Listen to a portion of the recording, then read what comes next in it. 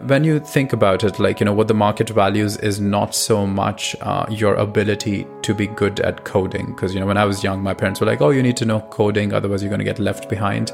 I think we have to understand that humanity is so good at coding that not everyone needs to know how to code, because what the market values is not how good a coder you are. What it values is your creativity, your ability to come up with new ideas to make a particular industry or service work better. And there is no reason that if you do not know how to code, you are going to be held behind, because the market values creativity over coding. I'm Saksham Sharda. I'm the creative director at Outgrow.co.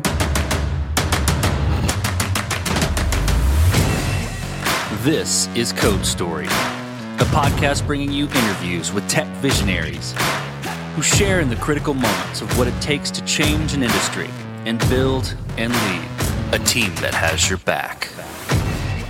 I'm your host, Noah Laphart, and today our Saksham Sharda joined the rocket ship of interactive content to further the no-code revolution.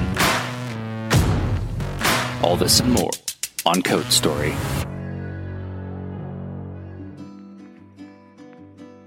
Saksham Sharda likes to make short films, or anything that is related to videos. In fact, he's narrowed that down to creating trailers, which he attributes to being in the right role in marketing. He's always active in making social media clips and is always recording everything, even the most boring moments, in his words. The founders of Saksham's current venture started out building an estimator for what it would take to build an app. This estimator became very popular, and they figured they should build a platform to enable others to make their own. This is the creation story of Outgrow. Well, Outgrow is a no-code tool that you can use to boost your marketing. It allows you to make calculators, quizzes, recommendations, chatbots, basically anything on the internet that is interactive and not static. So not a blog, etc., but other means of marketing like quizzes, calculators, chatbots, anything that interacts with your customer. That is what Outgrow allows you to build very easily. You need not have any expertise at all. So for instance, say on a lawyer's website, the primary call to action was just contact me. Now imagine instead if, they had a quiz or a calculator on their website that said, see how much I can save you in legal fees.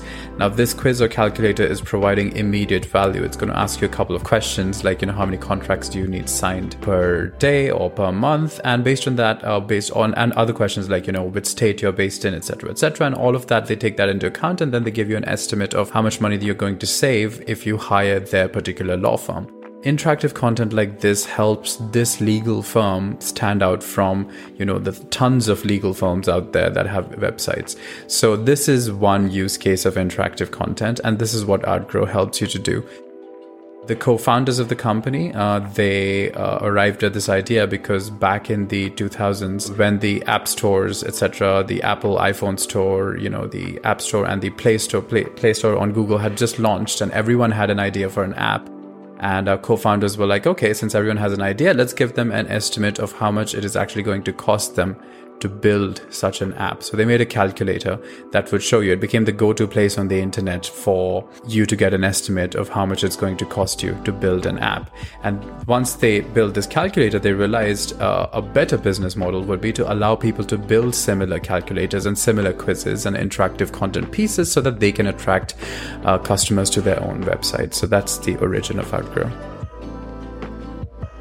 Tell me about the MVP then. Maybe it's that calculator, or maybe it's past that, probably past that. But tell me about it. How long did it take to build, and what sort of tools were used to bring it to life?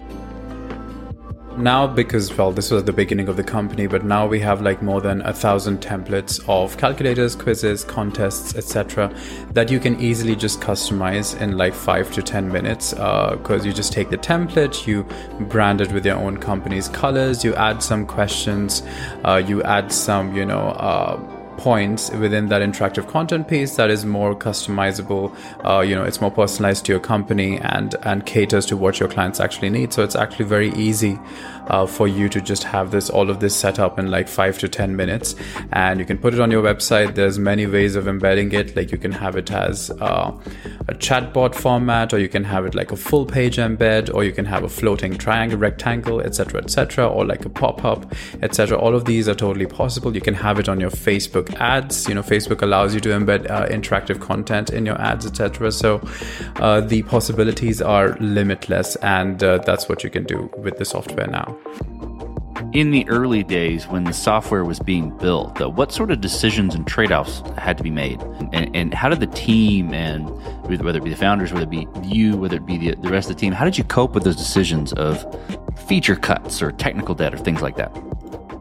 Well, I think initially the focus was on quizzes and calculators, because that is what you see everywhere around you. And that was like the main focus. But once that got super mainstream, we started working on more niche interactive content pieces like contests or chatbots or e-commerce recommendations. For instance, quizzes and calculators, I say it's mainstream, but it's also very subtly mainstream, which obviously is not the definition of mainstream. The point is you would not see it. So for instance, if you go to the Tesla website today, Tesla famously spends 0% of its budget on marketing.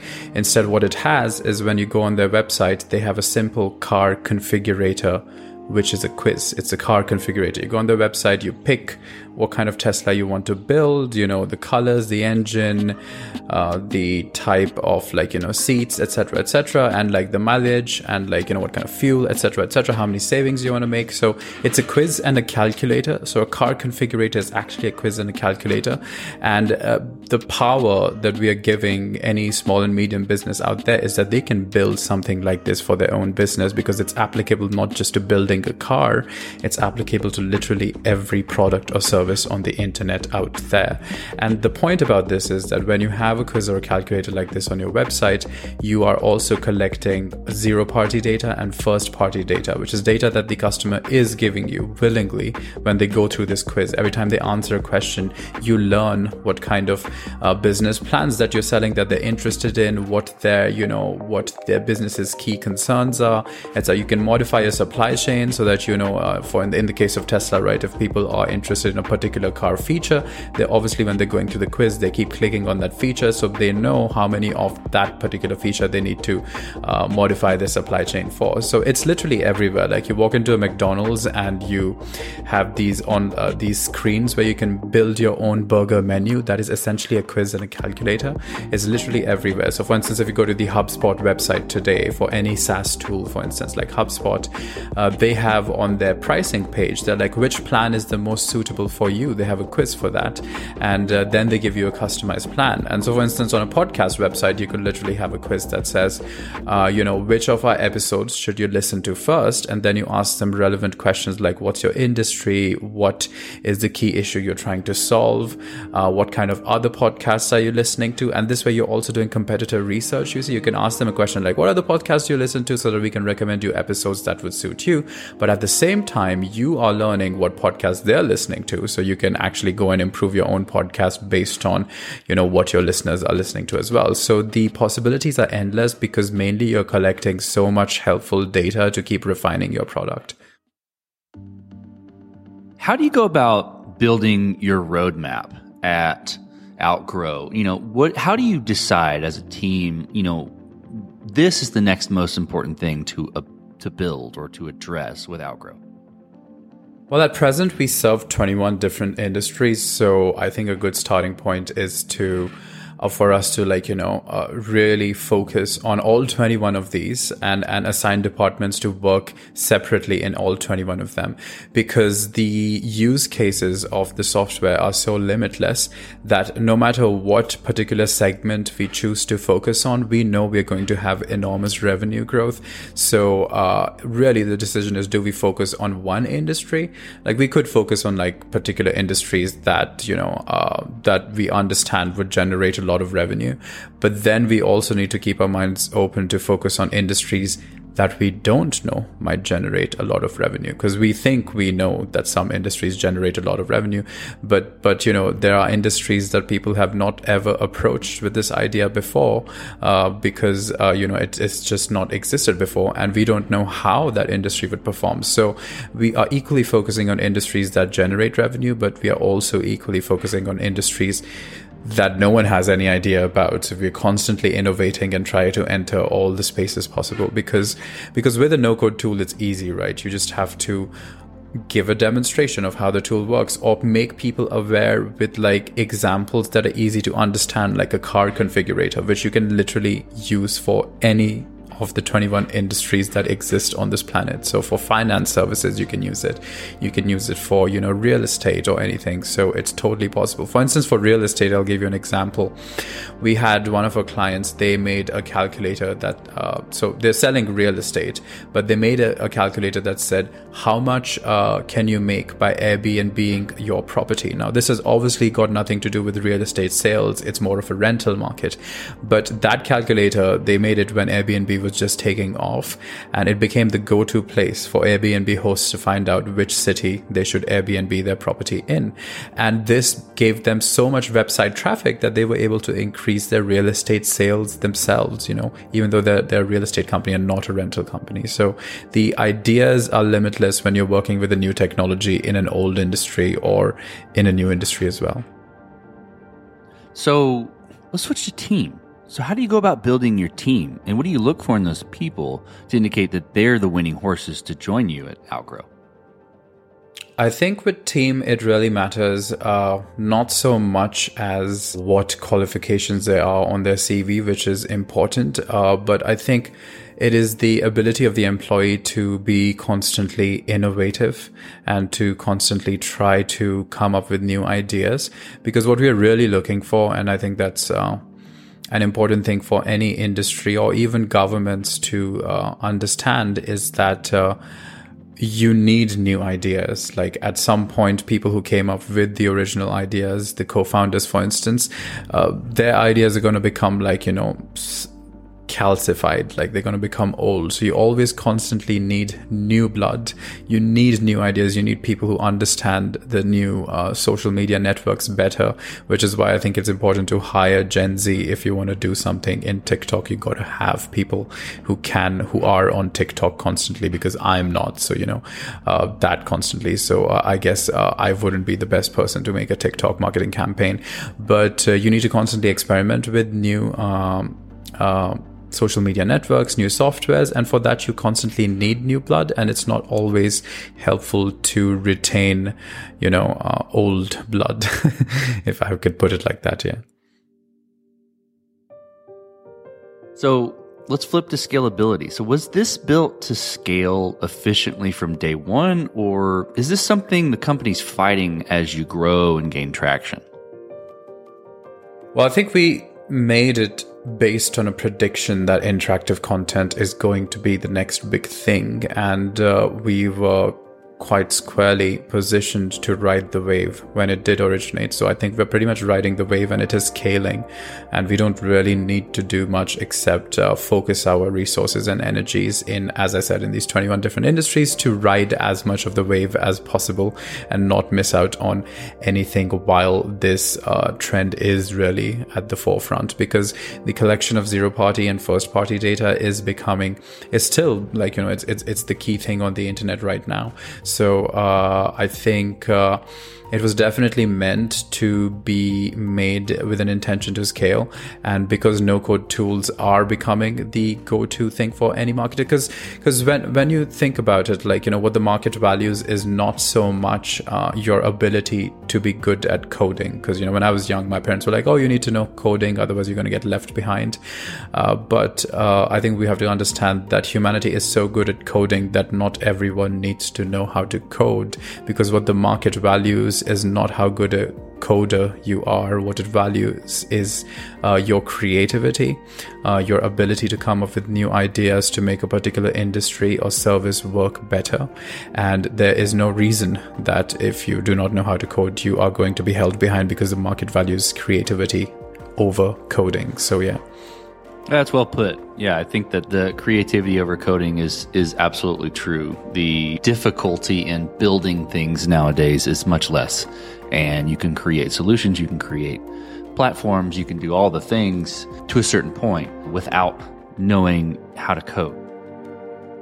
As you step out on the balcony and look across all that you've been a part of and built at Outgrow, what are you most proud of? I think the ability to understand how much fun marketing and building a business can be if you don't take it too seriously, which is what something no-code tools empower you to do, because we have used our own software. I have used Outgrow to make marketing campaigns and, awareness campaigns and business campaigns that barely required, I could do everything myself. I didn't really need to hire a designer and a developer and everything else. By myself, within a day, I was able to make a campaign that was able to rank number one on Product Hunt, which is this website that gets almost 6 million monthly viewers in the tech scene, every month. So we were able to make campaigns that have multiple times, reach number one there. And that's because we are able to ride market trends fast because we are using no-code tools. So one of the things we made, for instance, was, when 2020 was turning out to be quite shitty for everyone, but things have gotten much worse since 2020. But 2020 was the first year where a lot of things were going bad. There was a hurricane, there was a locust swarm, Corona had just entered, and then what else was there? There were forest fires and all of this stuff, and earthquakes as well. So we made a simple quiz, because ours is a quiz making software. We made a simple quiz called "Which 2020 Disaster Are You?" And we just did that as a team building exercise, just for fun. We put in silly questions there and everything. And this quiz ranked number 1, 2, and 4. It was in the top 4 for a whole day. And it got so many hits that it really put our software at the forefront of everything. But really what is important to note is because we had a no-code tool to make this easily, and we were able to really do it as a fun activity, what we realized is that any campaign you do, any business kind of campaign that you're doing, it doesn't always have to be work. It has to also be something that rides a trend, something that is fun to do, something that everyone else is talking about. So I think that's one of the key things I've learned is not all goals are hard to reach, and there are some goals that are very easy to reach if you just are able to look at the bigger picture, and they require minimal effort if you have no-code tools, because it shouldn't be so hard to reach goals. Well, let's flip the script a little bit. Tell me about a mistake you made and how you and your team responded to it. Well, we got into a fight, a social media Twitter fight with a guy who is very good at making companies. He made 20 startups in a year. And his idea was that so many startups fail, I'm just going to make a startup, one new startup in every year, etc., etc. And he is quite famous. And we were just talking about how one of his tools that he made, an interactive content piece that he made, can be used for collecting first-party and zero-party data. But this was before the terms first-party data and zero-party data were considered, politically correct. So I think he just misunderstood what we said as data collection, and that's really not what we meant. This was consensual data and everything. So he replied to our tweets with a very angry response. But then, as it happens with Twitter, as Elon Musk has discovered recently, most of the Twitter rage is basically bots. So it's not even real. So yeah, there was a fight that lasted for I think 5 minutes or 15 minutes, or maybe it was a day, but I think after that no one really cared or did anything. So that was a mistake we made. But then again, the thing with mistakes is to again look at them at the bigger picture, because I don't think anyone is big enough to make mistakes that would bring down an entire organization. So what does the future look like for Outgrow, the product, and for your team? Well, we don't know. It really depends on because there's so much uncertainty in the winds because of so much happening in the world right now. But the future is basically the ability to pivot, which we're not very good at, but we are good at, I would say. We are able to see what is working for us even momentarily, and we are able to be okay, that seems to be working, let's go for that. So for instance, we have a podcast associated with with the company. It's called the Market of the Month podcast, and it's doing really well. And so we are putting more resources into it because it's starting to do so well. But that wasn't the intention. We just made a podcast because we were like, why not, as a marketing strategy? But then it started doing really, really well. So now we're kind of focused on that in addition to the product and service that we have already. So we really don't know what direction what is going to go in. Like, at some point we assume that the podcast will become as big as a company. We don't know that, but we are happy to, divert resources to whatever the market, whatever, let's just say, whatever swing the market swings us towards. We're like, okay, let's swing this swing. Let's ride this wave. Let's see where this takes us. So I think that is the idea for the future, is to be very flexible and versatile.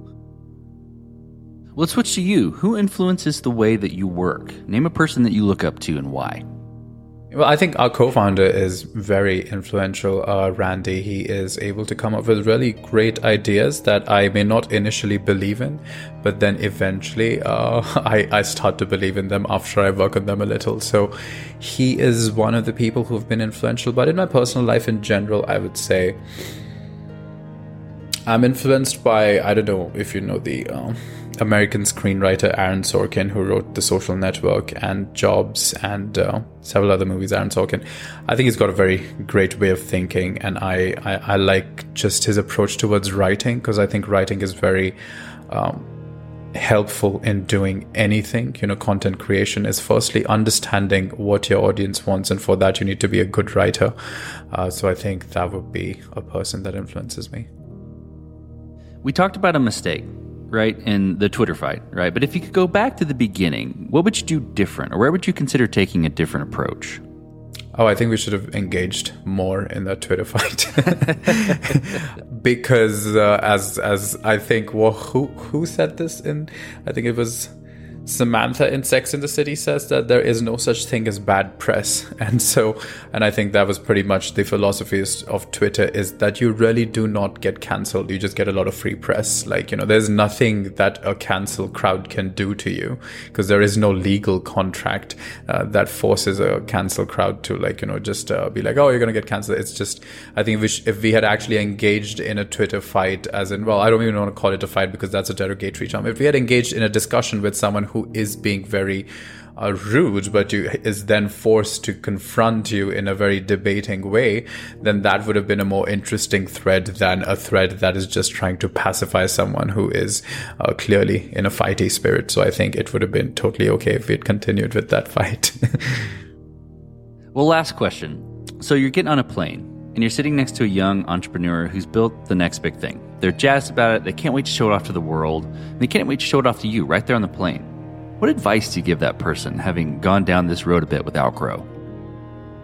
Well, I think the simplest advice would be, if they want to get noticed, it's not just about having a great product. It's also about having good marketing, and a good place to start would be to launch their product on Product Hunt, because it would catch some people's eyes, and you need to catch the world's attention even for a millisecond in order to get funding, in case you need funding. But if you don't even need funding, which might be the case, if you have no-code tools, if you get good at using no-code tools, you really do not need funding, because you can just make your product and service work even for 100 people, and that would generate a lot of money, because even 100 good customers is better than 10,000 followers who don't really care about you so much, but they're just following you. So yeah. Well, Saksham, thank you for being on the show today. Thank you for telling the creation story and your creation story of Outgrow. Thanks for having me, Noah. And this concludes another chapter of Code Story. Code Story is hosted and produced by Noah Labhart. Be sure to subscribe on Apple Podcasts, Spotify, or the podcasting app of your choice. Support the show on patreon.com/codestory for just $5 to $10 a month. And when you get a chance, leave us a review. Both things help us out tremendously. And thanks again for listening.